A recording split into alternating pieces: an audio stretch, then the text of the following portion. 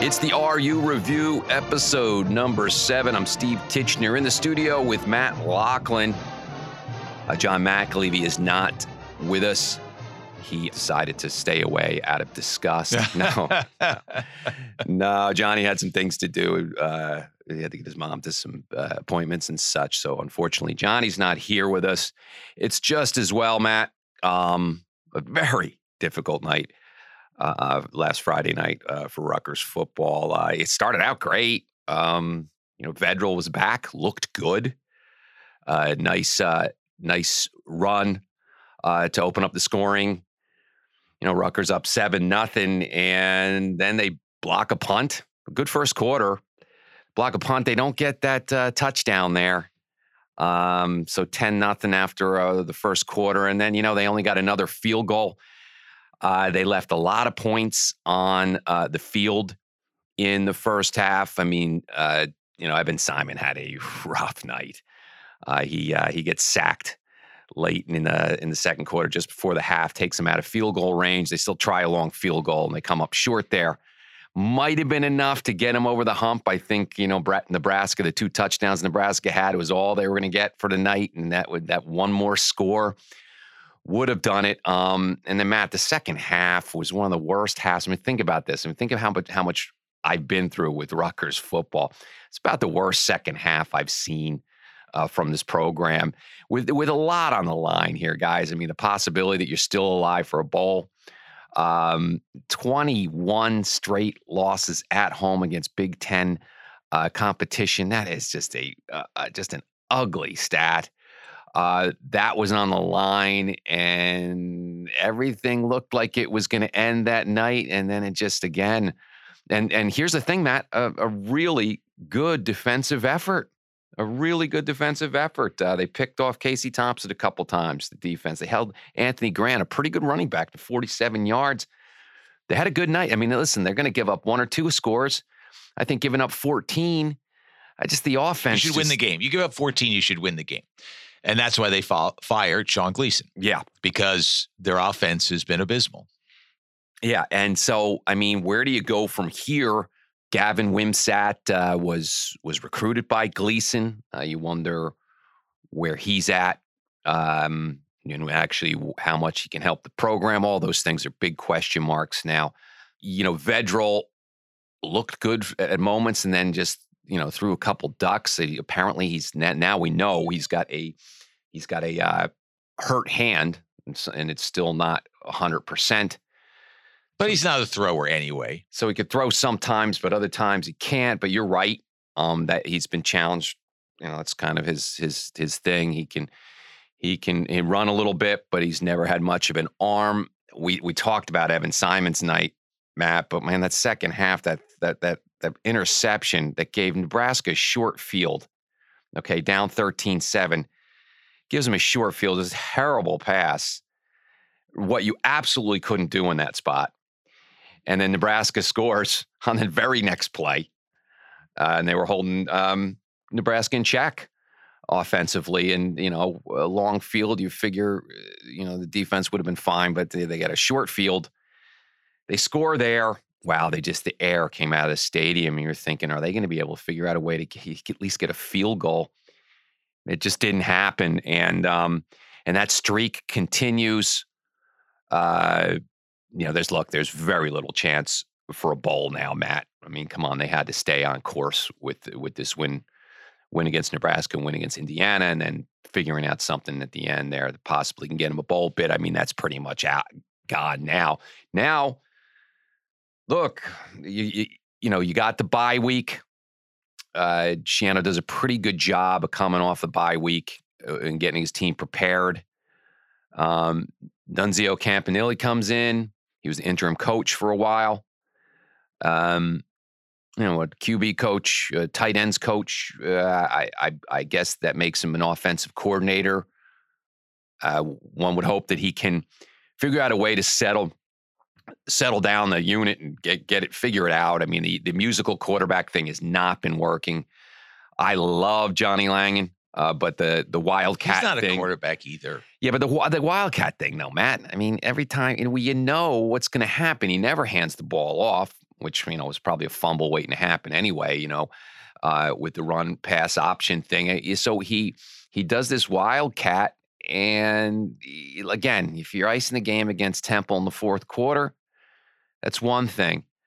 Against a gas defense, but Nebraska still has some big boys up front. They're still, and can you imagine Nebraska gets out and go, oh my, I cannot believe we came out winning this game the way they played. Well, it's funny. We talked about it last week. What was Scott Frost's Achilles heel? His teams didn't win close games, right. And now Nebraska's won 2 straight. So was it Scott Frost's coaching? Is it Mickey Joseph's fresh approach? Were they just about to turn the corner anyway, but there was no more rope on which Scott Frost could pull before they pulled the plug on him? Really interesting to see what happens to Nebraska the rest of the way. They're not a dominating team, but hey, they got a chance to win the West, and they got a chance to go to a bowl game, so they're excited in Lincoln. And Casey Thompson, look, he's a pretty good quarterback. I mean, he didn't see a lot of zip on his balls, but, he got it out there. He did have, they picked him off twice. But he got the big 2 touchdown passes, and it was just a tough one to swallow to lose that game by 1 point. Again, at home, pretty good crowd. They were calling it a sellout. Again, there's plenty of empty seats up top. I would guess. I don't know why organizations do that. The Mets were calling their Sunday game a sellout, their game 3. As a sellout, and it wasn't. Right. It's there were a lot of empty seats. Now, they may fall back on, the tickets were sold. Rutgers may do the same thing, but let's just be honest. What's the point? We were going back and forth. As you know, I go to the games with my brother and a friend, and so I got Penn State and Michigan right next to me. There's Big Ten big shots. And then we were going back and forth on it, 35-40, somewhere in there. Certainly at least 10,000 plus empty seats in the place. And Nebraska drew well. Yeah. And they travel pretty well. Yeah. That's a pretty good clip. Well, it makes sense too, right? You come in on Thursday, you got a game, and then you go see New York and all the sites. Sure, yeah. And the guys, they had their corn heads and all that, so plenty of red in the stands, and they were pretty loud when Nebraska started making things happen in the second half. And then, fans kind of file out, or a little earlier, perhaps than they should have anyway. They were still in the game, but it was a very flat second half for Rutgers. And now, what do you do moving forward? You really just got to focus on the Indiana game. Okay, get everybody healthy. Preparation's key. You have the bye week. It's a noon kickoff on Saturday, the 22nd. So you got some time. Campanelli's got some time to figure out a game plan here for Indiana. Now, Indiana played Michigan tough for a half anyway. So they've still got some fight in them. And Matt, they've got this one circled only because Rutgers beat them up at their place last year, and they want to return that favor. And I just think it's important here. Come on now, it's 21 straight losses at home to Big Ten competition. That's an ugly one, Matt. That is ugly. There's no question about it. And look, here's what's happened. Gleeson got fired. They got a new guy at the helm. He can't change too much. He has the materials to work with that Gleeson had, but he'll have a different approach. You've been saying for a year and a half, why won't they try this little swing pass? Why won't they do this? Well, maybe they will. Again, listen, you fire a guy when you have a bye week because it gives you 2 weeks to set things in motion. It gives them 2 weeks to see if Wimsatt can come back. He gives them their best chance to win, but he's got a high ankle sprain, and until that gets resolved, he's going to be on the bench. So the timing of it was terrible for Gleeson, but it was perfect for Schiano. I think he's hearing some minor rumblings about what you just said. We haven't won a home game since Maryland in 2016. We thought we'd get to a bowl, blah, blah, blah. And I think he's feeling the heat. I don't think people understand how hard a job he was facing. He was left with nothing. They're underfunded, and it's a long climb up. But But you got to win at home against a weak Nebraska team. I agree. So let's see what Campanelli do. Listen, he'll try some things. He has nothing to lose. I don't know why Gleeson was so reserved, except in rare occasions. We saw it early against Ohio State. We saw it in different games over the course of his tenure with Rutgers, because he would do some crazy things that were exciting and fun and injected some life into the offense, but it just hasn't developed. Is it the players? Have they not recruited well offensively? Maybe. The line issue remains. It does. We would hope, we went over that. But there'll be some new life there. That there's more size on the offensive line. We talked about that in our first show, that showed that there possibly could be some improvement, but there really hasn't been. But this is something we have to understand here, Matt. Nebraska's defense is one of the worst in the Big Ten. So you're putting up 13 against one of the worst defenses at home. That's why you got fired. I mean, that's really, you just cannot explain that away.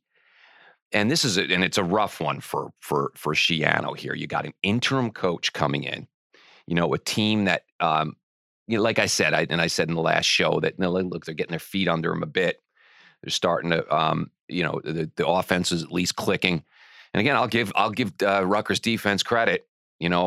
Held a pretty good offense to 14 points.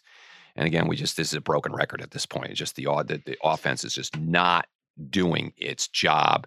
And so we'll see. I mean, it's hard. Sean Gleeson, Matt, it started out kind of exciting. Remember the trick plays and gadget plays in year one. A lot of that was going on. And people were excited about the offense. Well, he was the young mind, right? Yeah. He was the guy. But that's funny. Rutgers has not been able to keep the young offensive guys, right? Yeah. They move on or they get fired or they can't deliver, which tells me kind of like what Parcells said, if they're going to make you, make the meal, you should have a say in the ingredients. Rutgers ingredients just aren't that good. And what did Schiano tell him? Did he say, "Hey, I want offense played this way. I don't want you that's doing the interesting that"? Thing. I think coaches are in college and the NFL, they're CEOs.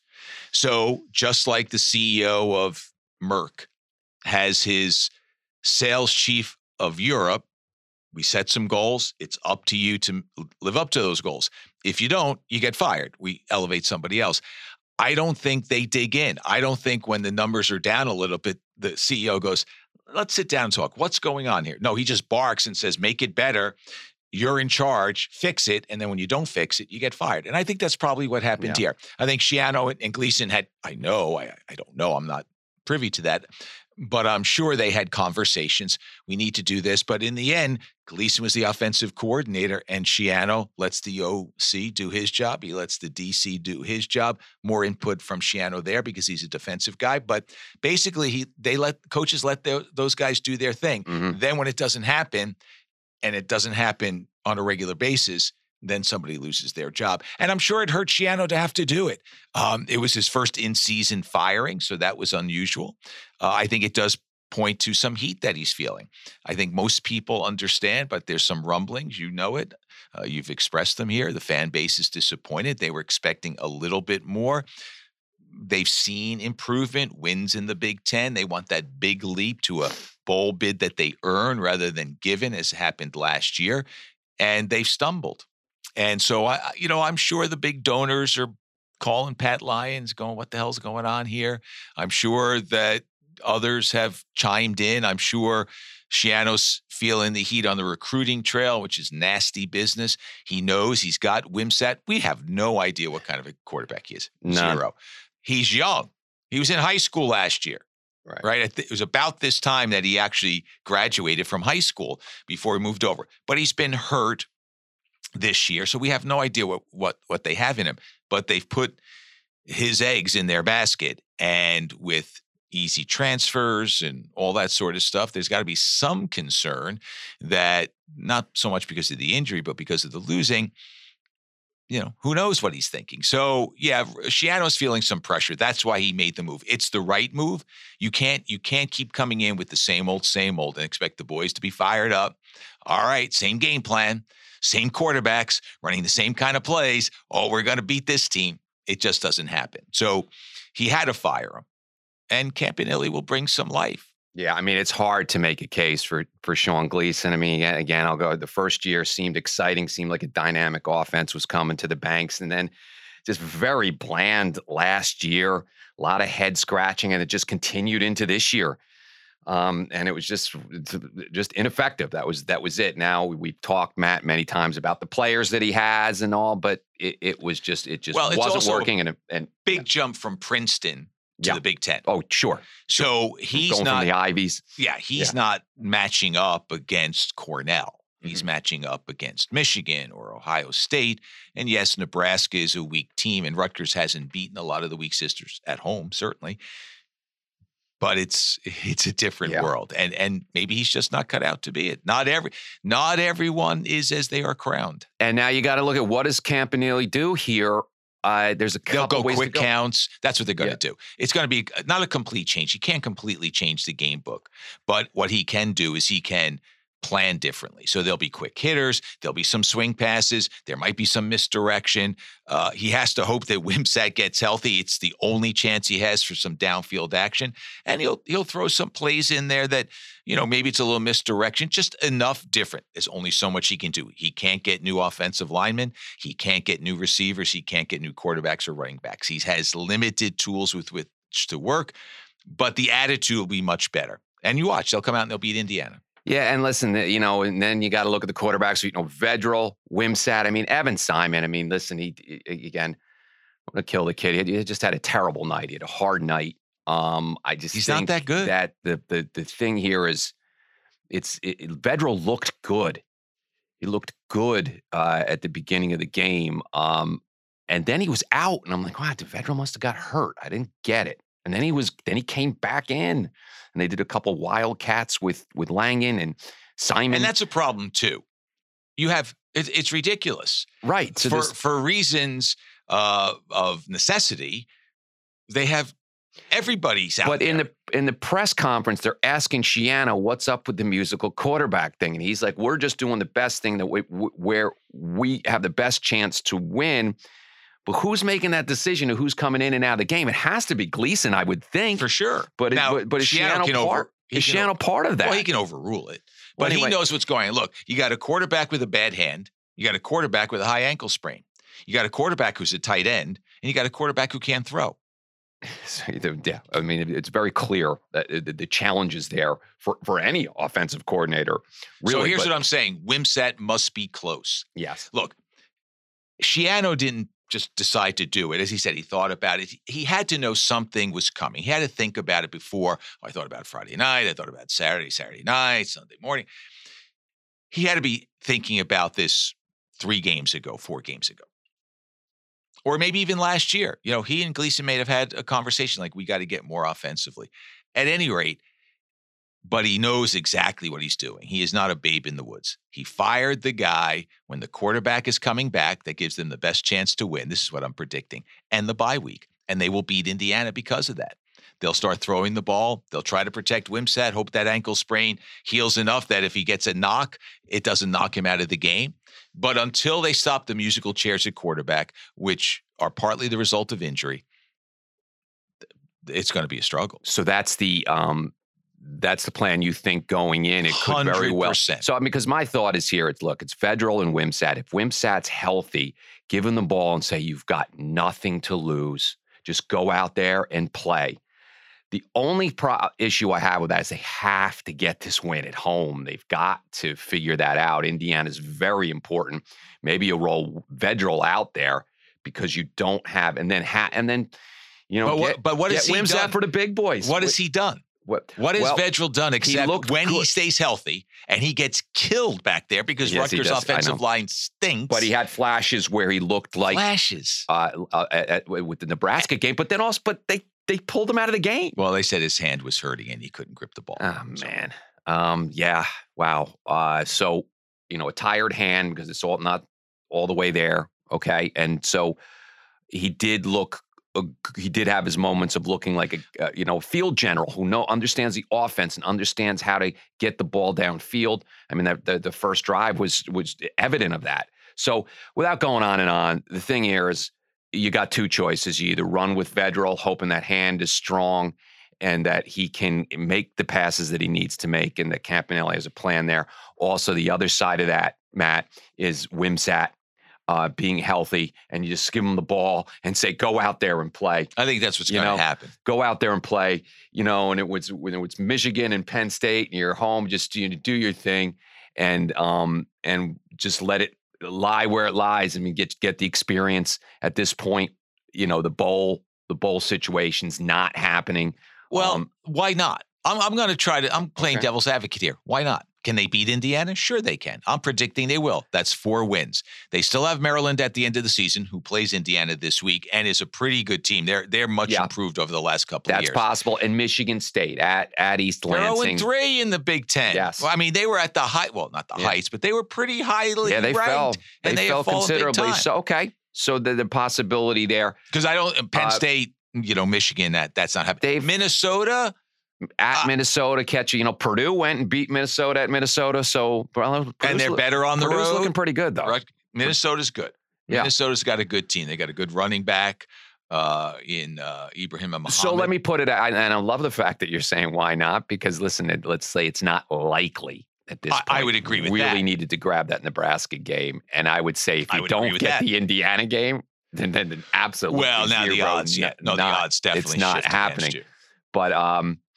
But that's where we're at with Rutgers. And let's go back to the other coordinator, the defensive coordinator, because Harris Simiak, and I've said this numerous times in the show, has done an excellent job taking a team that lost a lot of starters, and they've been pretty tough. You throw out Ohio State.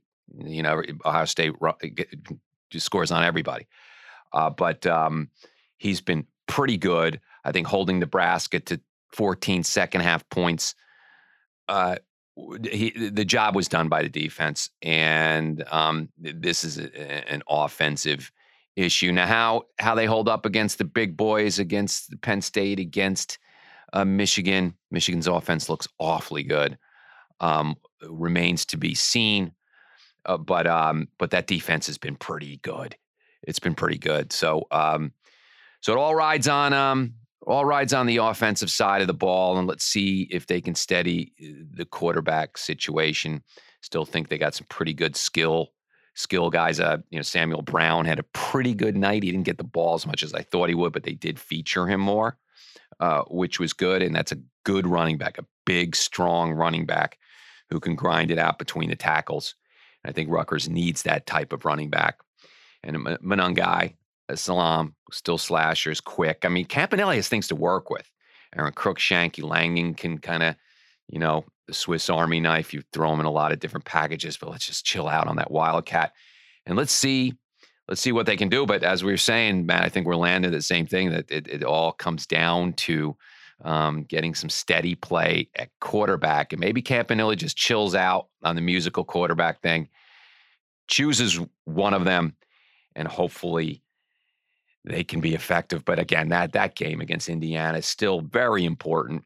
Bowl chances or no bowl chances, you've got to get that streak. You've got to bury that streak and win that game. So it's a noon kickoff, Matt, in 2 weeks. We'll take 10 days now or so, but we'll take a break next week. And we'll come back after the Indiana game. You, Matt, head to Philly, and the Devils open up. Yeah, hockey season is upon us. It opened up last weekend in Europe, and last night, Tuesday night, was the North America opening. More games on the slate. There were 2 last night, more on the slate tonight. And yeah, Devils open up in Philadelphia. That is a must-win in an 82-game season. Is any one game a must-win unless it means elimination? Not likely, but much is expected of the Devils this year. They have 9 games in October, 6 at home, 3 on the road. They don't get on a plane but once. They're only playing 2 teams that made the playoffs last year. Philadelphia finished below the Devils. That's a team in turmoil without some of their stars. It's not going to be easy because Philly's going to be fired up home opener, but it's a game that will set the tone. Sure, and then your home opener is against Detroit, who's struggled considerably. Exactly. So although you got ideal opening games. Yeah, and then they've got Anaheim, and then they've Yep. got the Islanders, and then they've got San Yep. Jose. So there's time off in between, et cetera. So that means Matt's schedule gets really tight, but we still get them. Yeah. We still get them for the RUR, and then we can for sure. And we're also going to do basketball as well too. So the Jersey Hardwood will be coming up soon as well. So that'll do it for this week. I'm Steve Titchener here with Matt Loughlin. Listen to us on Spotify, on Stitcher, on iTunes. We are on Google Podcasts as well. A bunch of directories. Also our site, moresportsnow.com. Check that out as well. And we'll catch you all in 2 weeks. Bye-bye.